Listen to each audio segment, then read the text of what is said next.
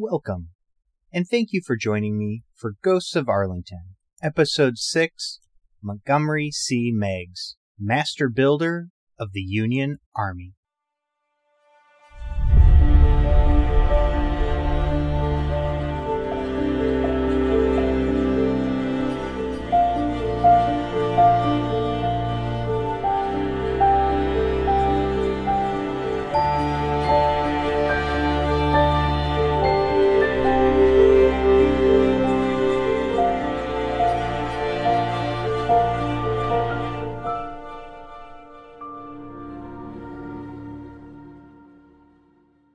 Last week's longer-than-usual episode covered the life of Montgomery Meigs up to the cusp of President Abraham Lincoln's inauguration in March of 1861.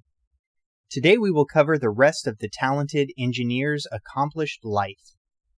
As the Union was beginning to dissolve, Captain Meigs returned to Washington and was quietly summoned to a meeting with newly elected President Abraham Lincoln by Secretary of State William Seward, who was leading the efforts to plan defenses for the seemingly inevitable Civil War.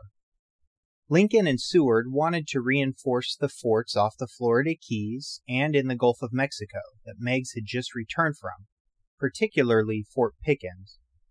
Lincoln and Seward wanted to reinforce Fort Sumter off of Charleston, South Carolina as well, but feared that any move on Sumter would provoke Confederate President Jefferson Davis, Meigs' old ally, to attack Washington. Meigs immediately wrote up cost estimates and logistical considerations for the clandestine operation, but when offered command of the mission, he refused, knowing that more senior officers than a captain would be needed to pull everything off.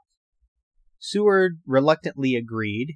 Meigs replied that he was ready for duty in any place, in any capacity, so long as it was in his country's service, and Colonel Harvey Brown was eventually selected as the expedition's commander, but Meigs was appointed the chief engineer and was given an effective carte blanche from the president to get the mission done.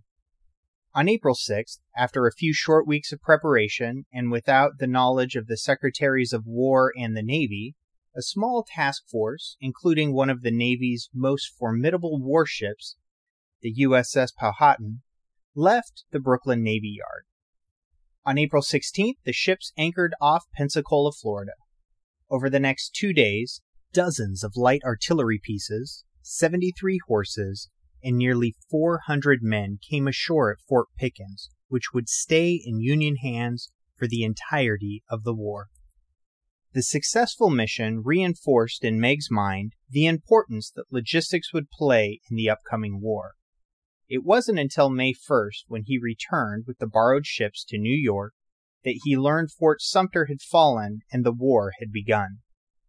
Meigs returned to Washington the next day and found it an already changed place.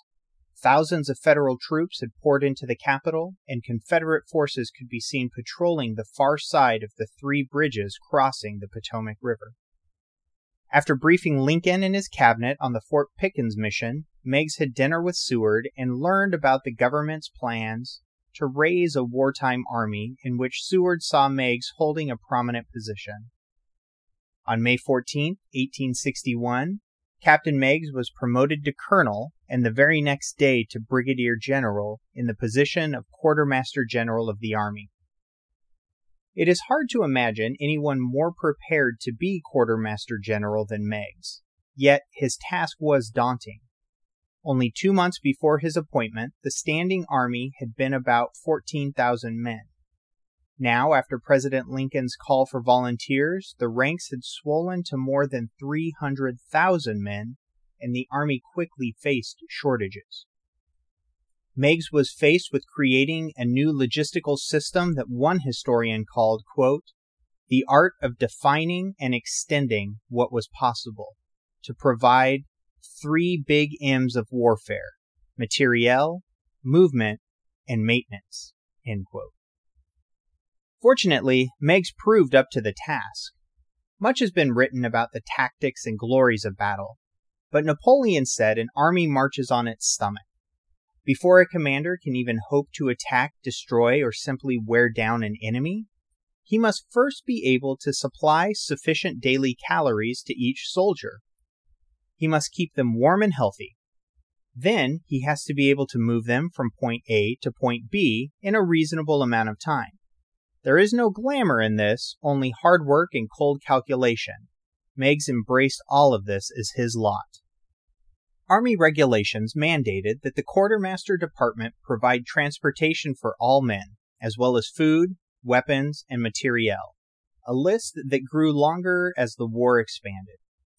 It supplied horses to haul artillery, cavalry, and wagon trains, as well as the forage to feed them.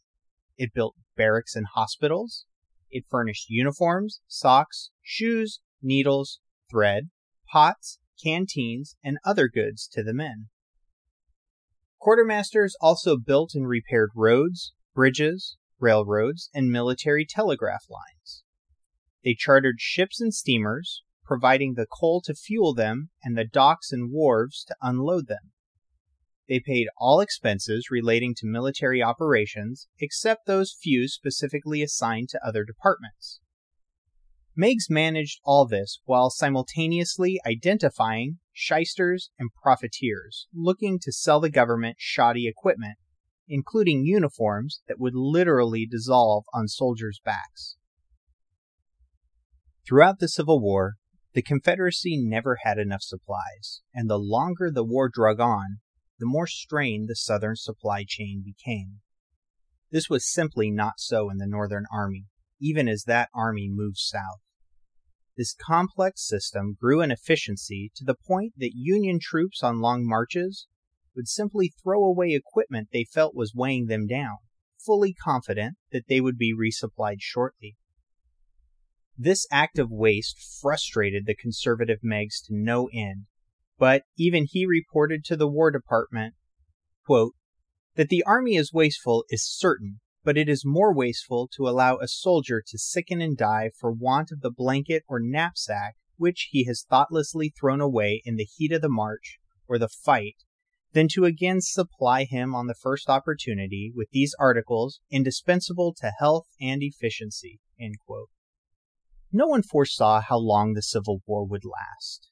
As the weeks turned into months, Meigs became more important to the strategic planners in Washington, often meeting with President Lincoln and Secretary Stanton multiple times a day.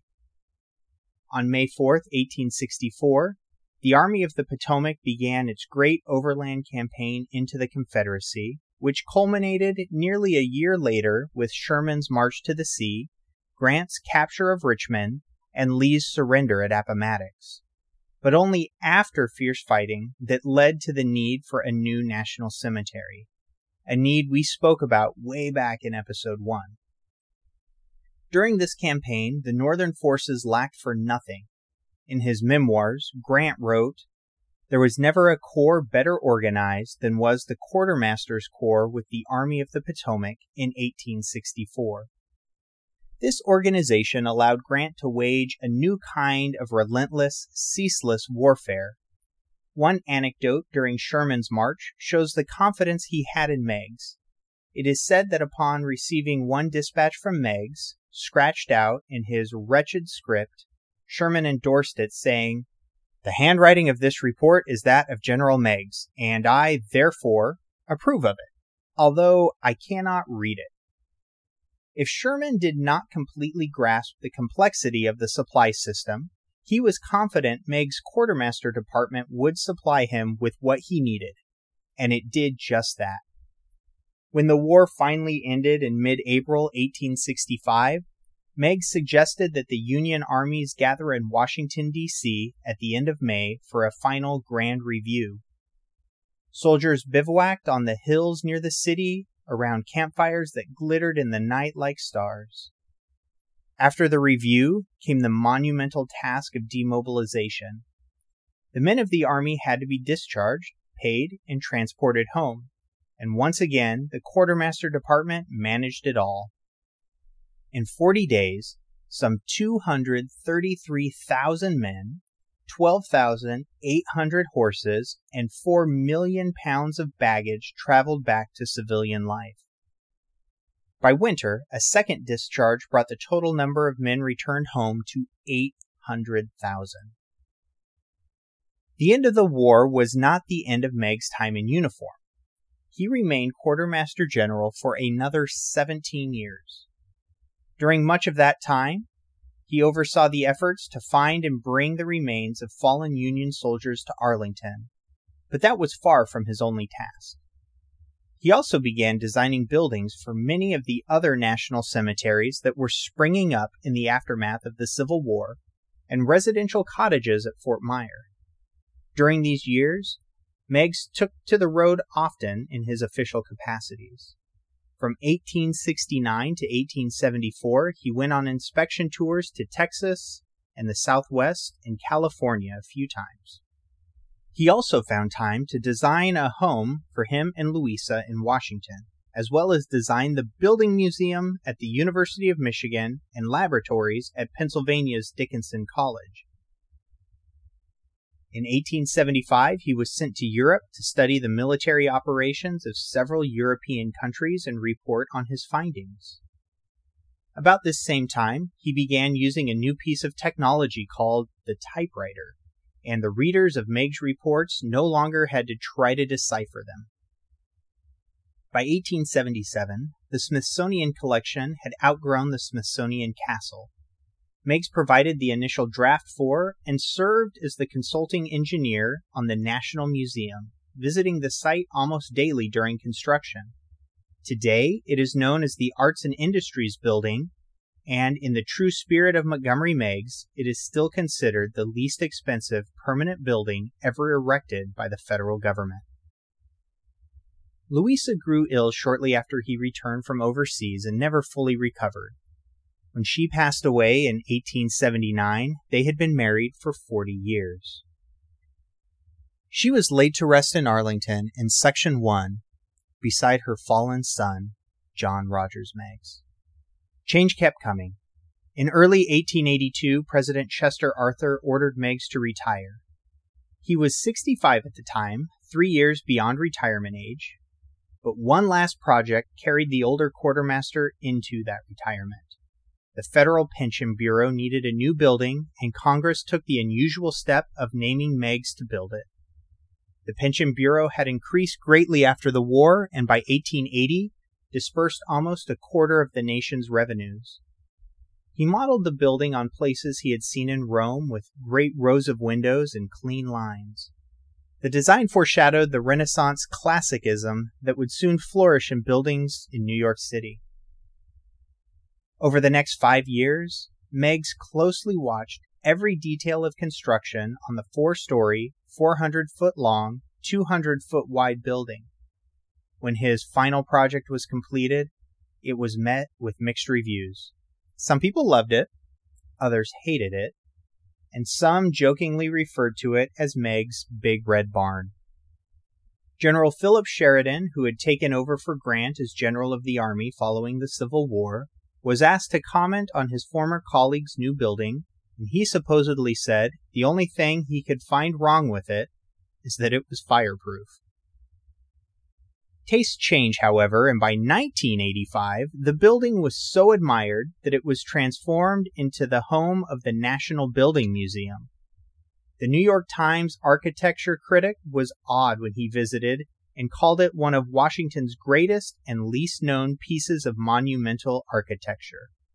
It will stand as a prominent reminder of the ability of architecture to transcend the mundane and create truly powerful drama, he said. Early on January 2nd, 1892, Montgomery Meigs died after a short illness. He was 75 years old. His body lay in the library of his home, and honorary pallbearers from the Army, Smithsonian, and National Academy of Sciences came 3 days later and carried his casket to St. John's Church, just across the street from the White House. 200 cavalry and artillery soldiers marched with his casket across the Potomac River to Arlington National Cemetery, to a spot high in the hills where his wife and son John were buried. The casket was put into a sarcophagus that Meigs himself had designed, because of course he did. and on it was an inscription to remind the world of his passions: soldier, engineer, architect, scientist, patriot. Today, that spot is known as Section 1, Grave 1EH. The Army issued general orders to mark Meig's death and honor his service, saying, quote, "The Army has rarely possessed an officer who combined within himself so many and valuable attainments, and who was entrusted by the government with a greater variety of weighty responsibilities, or who has proved himself more worthy of confidence. There are few whose characters and careers can be more justly commended, or whose lives are more worthy of respect, admiration, and emulation."